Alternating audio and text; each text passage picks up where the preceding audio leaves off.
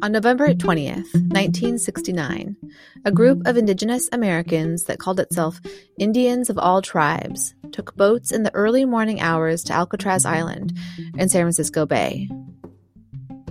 The federal prison on Alcatraz had been closed for 6 years, and the 89 protesters aimed to occupy the island, stating that the 1868 Treaty of Fort Laramie required that unused federal land be given back to Native Americans.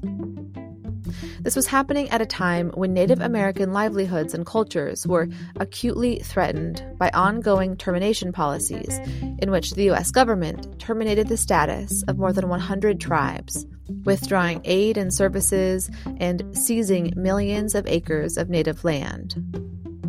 Many of the protesters were Bay Area college students, including two of the group's leaders, Richard Oakes, an Akwesasne Mohawk from San Francisco State University, and Lenata Warjack, a member of the Shoshone-Bannock tribes who was attending UC Berkeley. As the activists neared Alcatraz, they bypassed a Coast Guard blockade, which had been set up after earlier takeover attempts. The group made it to Alcatraz Island and took it over. The occupation would become one of the greatest acts of political resistance in American Indian history. I'm Anne Bryce, and this is Berkeley Voices.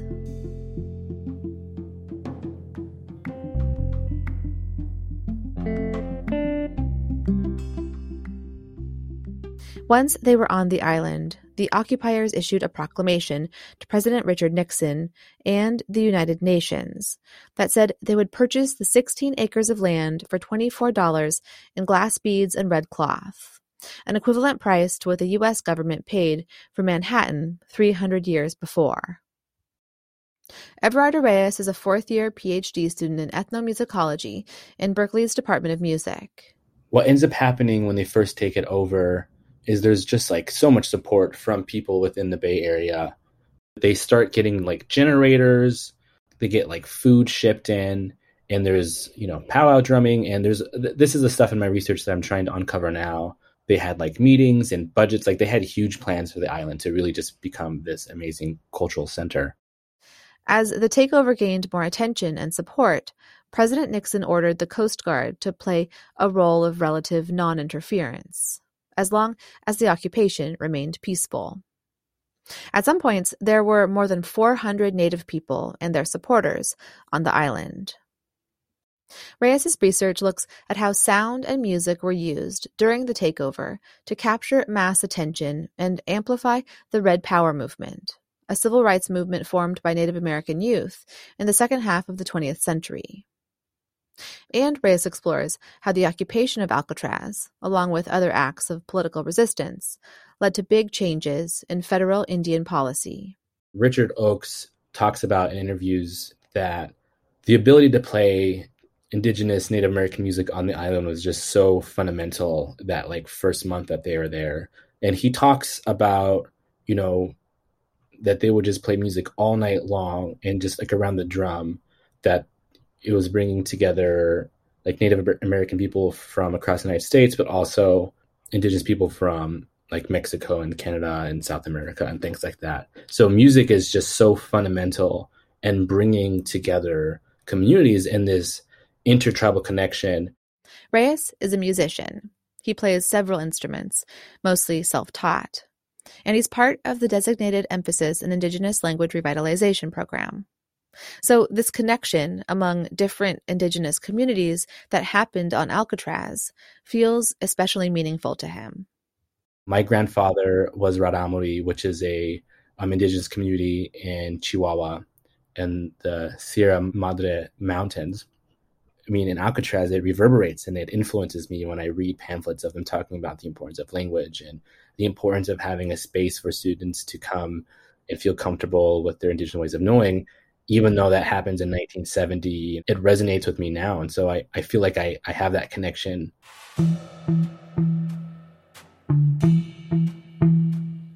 The activists on Alcatraz were reaching and connecting with other indigenous communities by doing interviews with local and national media, but also by broadcasting regular reports of the occupation over the radio. Using borrowed and donated radio equipment, the activists set up a broadcasting station in the main cell block. The first live broadcast of a show they called Radio Free Alcatraz was on December 22, 1969, on KPFA, a station in the city of Berkeley on the Pacifica Network. John Trudell, a Santee Sioux from Nebraska, was host of the program. So we see the ways that media was used, like radio, to really talk about the issues that are happening in Alcatraz. And it allowed for the Indians of all tribes to be able to control the narrative and counter like false information that was given by the United States government and things like that. Each episode of Radio Free Alcatraz began with Cree singer-songwriter Buffy St. Marie singing Now That the Buffalo's Gone. Can you remember the times that you have held your head high and told all your friends of your Indian claim? Proud good lady and proud good man, your great-great-grandfather from Indian blood sprang, and you feel in your heart for these ones. Oh, it's written in books and in songs that we've been mistreated and wronged. Well, over and over I hear. Good evening, and welcome to Indian Land Radio from Alcatraz Island in San Francisco. This is John Trudell on behalf of the Indians of all tribes, welcoming you. This evening, we'll be hearing... In the broadcasts, Trudell often spoke to activists on the island about why they were involved in the occupation and about their activism for American Indian rights. Here he is in January 1970, talking to War Jack, who 2 years earlier was the first Native American student to be admitted to Berkeley. And in early 1969, she was a leader of the Third World Liberation Front strikes on campus, which resulted in the first ethnic studies courses to be included in the university's curricula. Lynette is a student at the University of California in Berkeley, and I understand Lynette had some trouble there last spring, because of the the Native Studies courses. Would you care to tell us about that, Lynette? I heard you were arrested there. Yes, I was involved in the Third World Strike at Berkeley for Native American Studies.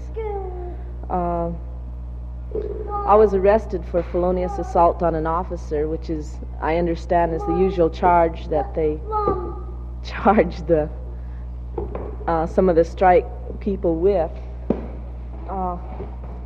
My son is just leaving.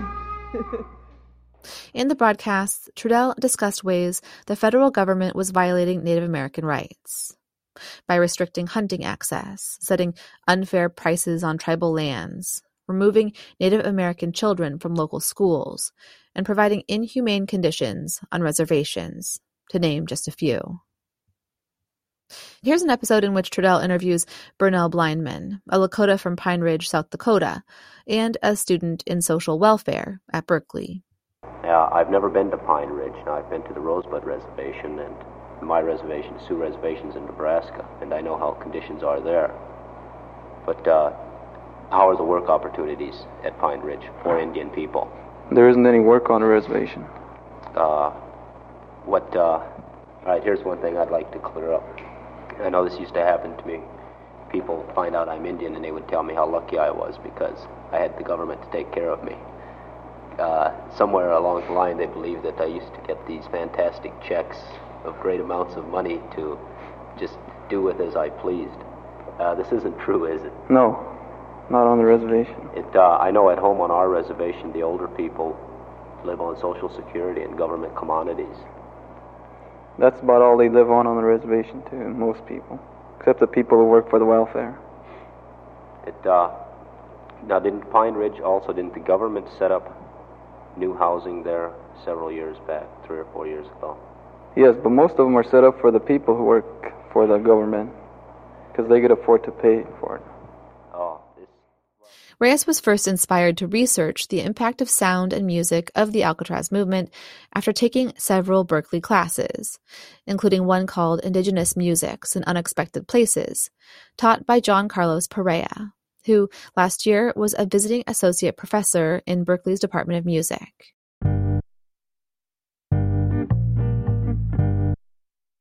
Perea was born in Dulce, New Mexico, and grew up in the Bay Area. The role of Indians of all tribes in bringing a intertribal American Indian voice to that time period in the Bay Area, that was central to me growing up, right? In terms of, I would hear people talk about Alcatraz, I would hear people refer to the importance of Alcatraz. Perea is chair and associate professor of American Indian Studies in the College of Ethnic Studies at San Francisco State University, where he was an undergraduate student in the 1990s. He remembers watching footage of the activist students speaking from Alcatraz. And being so incredibly brilliant and showing what you can do, not just with academics, but with culture, with humor, with art. They showed, right, a kind of change and continue to show for me a kind of change that I very much identify with. Perea earned his master's and doctorate in music from UC Berkeley in 2005 and 2009, respectively.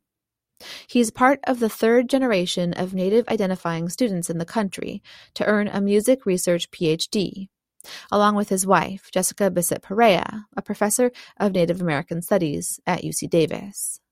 That's just the PhD, right? If we went back further and we looked at individuals who came before us, who were working with some of the folks that are considered founders of the field, but who don't get the credit in the same way, right? For example, thinking about folks like Francis LaFleche as just one person, then we have many more generations who have come before us in terms of who have participated. But just in terms of institutional history, being in a department, right, and pursuing these degrees, we understand, as far as the research we've done so far, that we're only the third generation of Native-identified people with music research PhDs. Perea says music was central in creating intertribal connections on Alcatraz and in sharing the experiences of American Indians in the U.S. Buffy Sainte-Marie, right, singing about now that the buffalo's gone, and those songs in that time period for her, right? They were historical documents. She was writing about what was going on, right? And then she was getting on stage and singing it. She was playing a song, but she was also doing the news, right? I mean, she was literally, telling people what was going on. For Grammy Award-winning Perea, who this year is continuing his collaborative work on the Berklee campus with the Center for New Music and Audio Technologies, says creating and performing music today isn't about leaving the past behind, but adding to it, remembering the stories of those who came before him and building on those stories, then sharing the stories with others.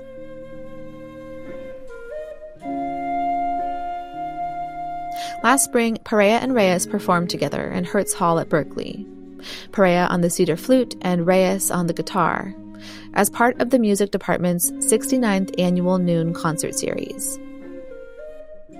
I have a auntie who once said to me, when you get up there, you're up there with all the people in the past, even the people that you don't know who made it possible for you to be here and who in some cases died for you to be here. We have responsibilities to continue remembering, to continue telling these stories, to continue learning new stories, and to continue making sure those become a part. But again, it's an accumulative process, right? We've got to try to remember as much as we can. And it's always going to be incomplete, which is why we need each other, right? Because in that sense, those different energies coming together, right, allow for that greater understanding.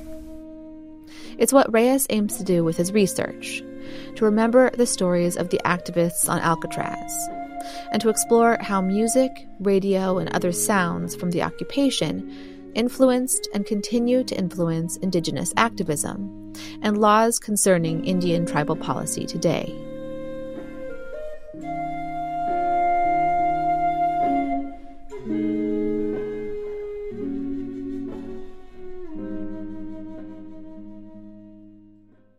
The occupation of Alcatraz ended after 19 months, on June 11, 1971. Leadership struggles and interlopers not dedicated to the cause were some of the problems that led to the protests' decline. At the end, the federal government removed the last 15 or so protesters still on the island. Although the occupiers weren't granted ownership of the island, the protest, which people could follow by listening to Radio Free Alcatraz, was a catalyst for decades of indigenous activism and was a turning point toward Native American self-determination. In 1975, President Nixon ended the termination laws and implemented the Indian Self-Determination and Education Assistance Act, giving back tribes' rights to govern themselves. He also funded nationwide policies for Indian tribes, which recovered millions of their acres of land. Many of the activists involved in the occupation of Alcatraz went on to participate in other demonstrations and actions, particularly within the American Indian movement. In 2016, indigenous protesters stopped the construction, at least for now, of the Dakota Access Pipeline through unceded native lands on the Standing Rock Sioux Reservation in North Dakota. Lynetta Warjack has said that the protest was representative of the spirit of resistance on Alcatraz decades before. The fight for indigenous rights, says Reyes, is far from over, and the occupation of Alcatraz, in his view, hasn't necessarily ended. There's still a lot of activism happening around it, and, there's like a fine line between activism and research sometimes, right? Or sometimes there isn't, sometimes there is. And so it's hard to know or hard to say, could Alcatraz happen again, right? Is it, I'm not completely convinced that Alcatraz is complete, that it's over, right? I still think it's an ongoing occupation. And yeah, who's to say that Alcatraz won't happen again, and learn from those lessons and learn from a lot of the elders and people who were there and what worked and what didn't work, and finally complete and finish what a lot of activists started out doing. Hey, little bird, I remember you and your dreams up higher. Every year since 1975, Indigenous people and allies have gone back to Alcatraz Island to participate in a sunrise ceremony to honor the memory of the 1969 stand. Those were the days when your feathers were new, and I remember you, little bird. Now you know where you're at. Now the clouds are your habitat, but more than that, I'm Ann Bryce, and this is Berkeley Voices, a Berkeley News podcast from the Office of Communications and Public Affairs at UC Berkeley. If you enjoy Berkeley Voices, tell a friend about us. It really helps get the word out. And you can follow us wherever you listen to your podcasts. You can find all of our podcast episodes with transcripts and photos on Berkeley News at news.berkeley.edu/podcasts.